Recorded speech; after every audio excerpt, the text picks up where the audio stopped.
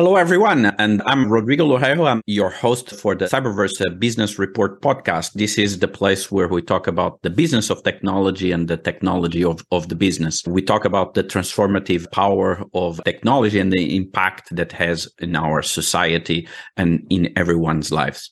And with me today, we have Brian Gallagher, CEO of CodeLock. And Brian I'm truly in awe of the story of the creation of CodeLock. So, Brian, why won't you share with us the story of CodeLock and the genesis of CodeLock?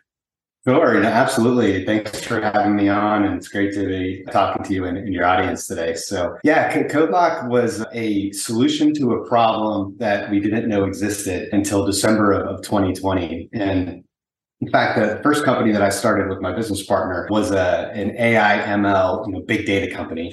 And we were doing some work in the commercial sector and with the federal government as well. And very specifically, we were working with the Department of Homeland Security on a problem, looking at drone pieces and parts coming from the US and trying to track and trace with a blockchain-based system, where all these parts were going. And the same week that we had a big meeting lined up with two of their undersecretaries, their CIO and their CISO, what happens? SolarWinds gets announced. And I remember this very specifically because Brian, sorry to interrupt you, because sure, yeah. we try to keep here about the technology and the business of technology. Can you, in 60 seconds, tell us what is this SolarWinds that happened 2 years ago? Yeah, absolutely. So the reason why it's referred to as SolarWinds is because there was a cybersecurity company. There is a cybersecurity company called SolarWinds, and they had a product that pushed out to about 18,000 different users, both government and commercials. It was ironically a cybersecurity product. And what happened is the Russians actually were able to get into their product and do what was called a supply chain attack. And this is something that most of the industry has never even heard of or thought of in the past, but brilliant from a hacking perspective. And what that ultimately looks like is you go in and you expose or compromise or put malware onto software at a developer, somebody who's building software. And then that person is going to take that compromised software and send it out to the world, send it out to their clients. So by attacking one source in that supply chain, you get to then push it out, the corrupted software out to millions. And this is the first time we've seen that at a nation state level, meaning from another country doing something to attack the United States very specifically. Fantastic. It never ceases to amaze me how many variations of the Trojan horse we can see in today's digital world. 100%. And here's an interesting stat for your audience. We're seeing a 633% increase year over year right now in supply chain attacks. And this is something that wasn't even on anybody's radar prior to 2020. And now it's probably one of the biggest topics in cybersecurity everywhere. Very good. So you're in a meeting, you on a different topic, talking about AI and ML, and then this hits and a light bulb goes into your head, I guess. Yeah, so we don't even go into the meeting yet. We know, I think it's about a Monday. We know we have that meeting later in the week. And I call up my contact, who was the Undersecretary of Intelligence for DHS at the time, and ask him, hey, do you still want to meet with us? I'm sure you guys are preoccupied. And he says, nope, it's already on the schedule. Come on in. So I tell my team, listen, they're going to care less what we have to talk about, on our canned speech that we're planning to go in on. So how do we make the best out of this opportunity in this audience? And the next day, my business partner, JT, Dr. Kosman, calls me up, and I'm in my gym working out. He's actually in his gym working out. We had a little competition thing going on to see who could be the fittest. And he says, hey, Brian, I figured it out. And I'm thinking, JT, you figured what out? You figured out where you're going to go get lunch, what you want in your hamburger today. Make sure you get extra fries because we're having this whole competition on losing weight. And he says, no, I figured out how we could have stopped SolarWinds. And so I start listening to him. And he starts asking me some questions. And I'm a former law enforcement agent. I was with the United States Secret Service officer, as was JT. He was a police officer. And so he starts kind of teasing me out and saying, well, when you go to a crime scene, what do? You look for evidence. Well, when you find evidence, what do you do with it? Well, you bag it and you tag it and you create a chain of custody. And that chain of custody is good all the way up to the courtroom. And so he says, well, Brian, why aren't we doing that with software? And I told him, that's a great question. I mean, software isn't normally built just by one person. It's built by a collection of people within an organization who have often taken software from other open source locations and pulled it in. So you have this spider web of zeros and ones ultimately that create the program that you're actually using. And why can't we know every developer that actually had their hands on that project at what point in time?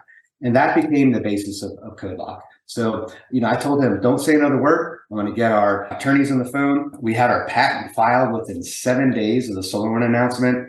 We walked into that meeting with DHS and said, we've solved all your problems in the world. We just can't tell you about it until the patents are filed.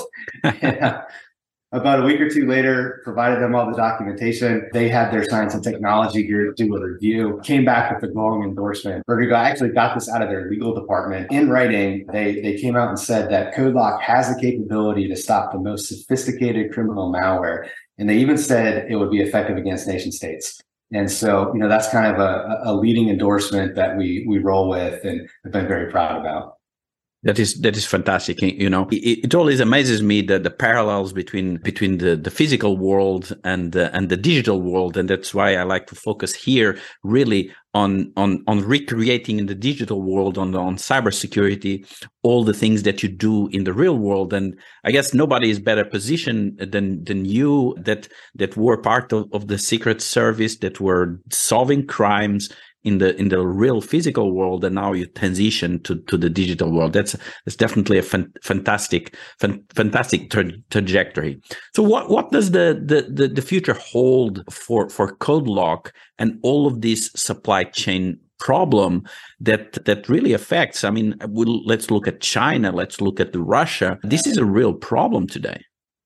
Yeah, it absolutely is. And I mean, I think we know that cybersecurity as a whole is only going to grow. I mean, the threats are going to change, and, the amount of data that's being used and the amount of the world that's digitized is only going to continue to grow and grow and grow. So we're constantly going to be finding new threats and looking for new ways to combat them and fight them. I think for CodeLock, though, really what we're seeing in the last couple of years has been a shift for businesses. And some of that has been pushed by regulatory change. Now, that could be anything from the recent SEC regulations for publicly traded companies that, mandating people sit on boards that actually have cybersecurity experience to be able to bring more protection to shareholders. Or it could be things like the executive order that President Biden signed in May of 2021 that forced the federal government to look at software supply chain security and how to better protect it. And so what we've seen since then have been more regulatory changes, things that along the lines of, if you're a business that either sells software or a product with software in it, to even include firmware to the federal government, you now must comply with these new software standards. If you don't get to sell it to the government, and the government's the biggest buyer of product in the world. And so, they came up with a way to tag the pocketbook, the bank account to actually taking the changes seriously. And the other thing that we've seen, there's been this statement in the market called shift left in software development. And the mindset behind that is historically developers and security engineers wouldn't work together. Developers would build their code, it would be done, and then the security side of the house would try to figure out how to protect it and keep it safe. But we're finding that that's broken. It's kind of like, building an airplane and putting a bunch of people in it. And as the airplane's crashing, trying to figure out how to fix it, right? You can't do that. You need to think about how to build it in the first place with security in mind. And so that's really where this industry is moving to. How do we implement controls sooner? How do we understand more information around the development process, who's touched the software, to better protect it in the back end? Yeah, I mean that I think is really the way to go, because I've always felt that in most organizations and in most development organizations, security was always an afterthought. It was a bolt-on that you put, like you were saying, after you produced the software, then came the security engineers and bolt-on security. Whereas we're moving to a world where you need to start thinking about security and digital security, especially from the moment you start building your assets. Or otherwise, if you don't do security by design, it will never be effective because it was not designed with security in mind. So I think that's right on the money, and that's a trend that I see in the marketplace, really putting in an emphasis on security on all the digital products. Right. And one aspect of it is the role that for example blockchain has to play in this chain of custody.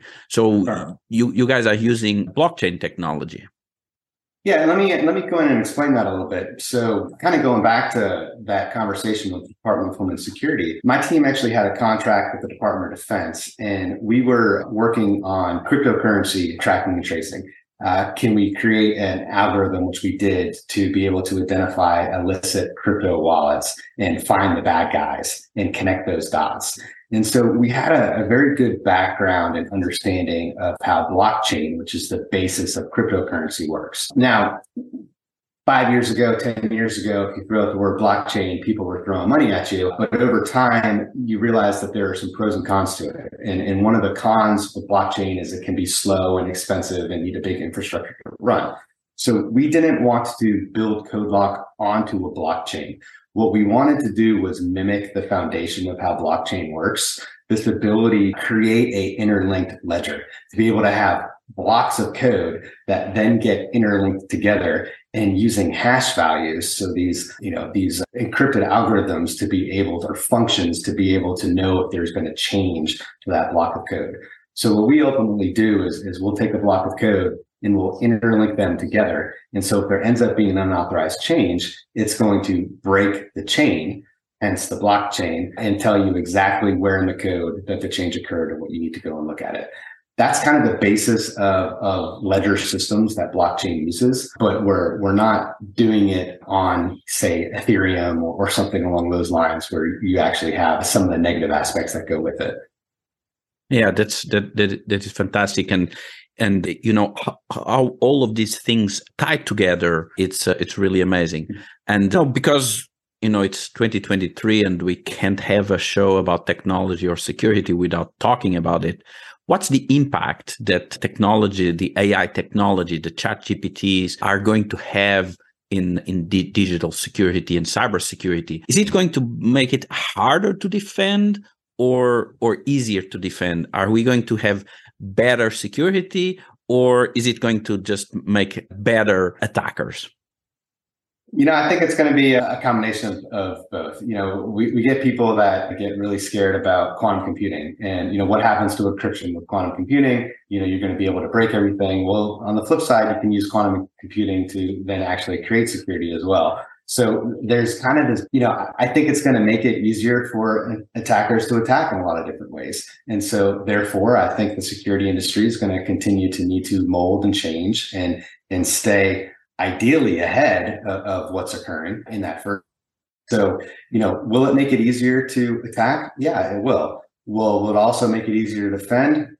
Yes, it will. And I think when you're looking at this space and this industry, you have to keep that in mind. A tool that worked 5 years ago isn't necessarily going to be a tool that works today, provided it hasn't caught up to the times. Yeah, I think you're 100% right about that one. I've up until very recently, I was obviously working at a higher education company, and very close to my heart is the education topic. And yes. I believe that with the pace of technology and the innovation of technology, I think every one of us has to look forward to multiple careers and multiple reinventions and re-educations in our future, because technology is just changing so fast.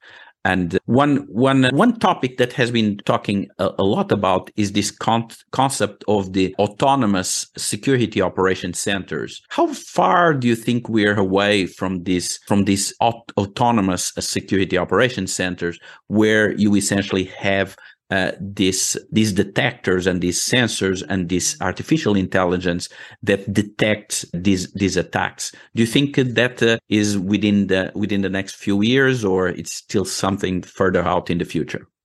Yeah, so one thing I'll say is I never think we're going to be at a point where there's full autonomous. I think that when we look at artificial intelligence and machine learning, we actually like to take the term AI for artificial intelligence and flip it to IA for intelligence augmentation.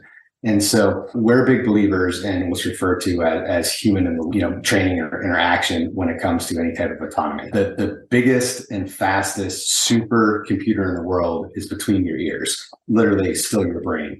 And so we think that with the large amounts of big data that are coming from sensors and tools, 100% automation and AI plays a part, and we need to see more organizations and more companies moving towards that. But I don't think it's ever going to be fully autonomous where the human's not involved. You're still going to need them to come in and tweak and train and adjust and be involved in the near term. 20 years from now, not exactly sure, but I think in the next 5 to 10, you're going to see that happening. With that being said, you can't just throw more people at the problem. We have a deficiency around the world in cybersecurity experts. They get burnt out. I think 1 out of 3 chief information security officers tend to leave their jobs over the course of just a couple of years, just because of the stress and the burnout and the amount of things getting thrown at them. So you need automation, you need AI to come in and handle the things that they're very capable of doing, whether that's looking at natural language processing or bringing in robotic process automation or intelligence process automation into the discussion to really pick up those minute tasks that are draining and too much for the human brain to do. Yes, the singularity is near. So what does the future hold for Brian Gallagher? What are you looking forward to over the next 3 to 5 years, to put an AI chip in your brain?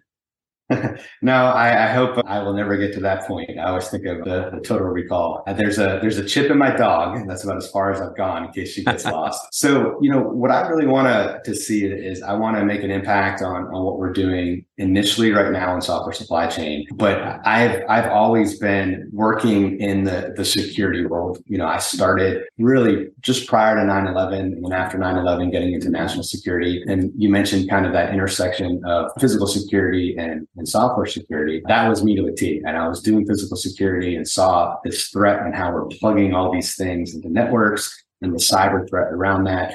And that's what got me into this space. And I think what I want to do in 3 to 5 years from now is continue to work with companies on identifying what these problems are and coming up with frontier solutions to be able to protect against them. That's kind of who I am as a person and who I think I'll always be involved with. Fantastic. I couldn't think about a better example of somebody that personifies that merge of the physical world and the digital world, from Secret Service to defender of the digital world. So this was another episode of the Cyberverse Business Report podcast. I'm Rodrigo, your host for the cyber world. It was such a pleasure to have Brian Gallagher here with us today. So let's keep merging those two worlds and seeing the singularity. Please join me next week when I bring in another exciting guest. Thank you, everybody, and see you out there in the digital world.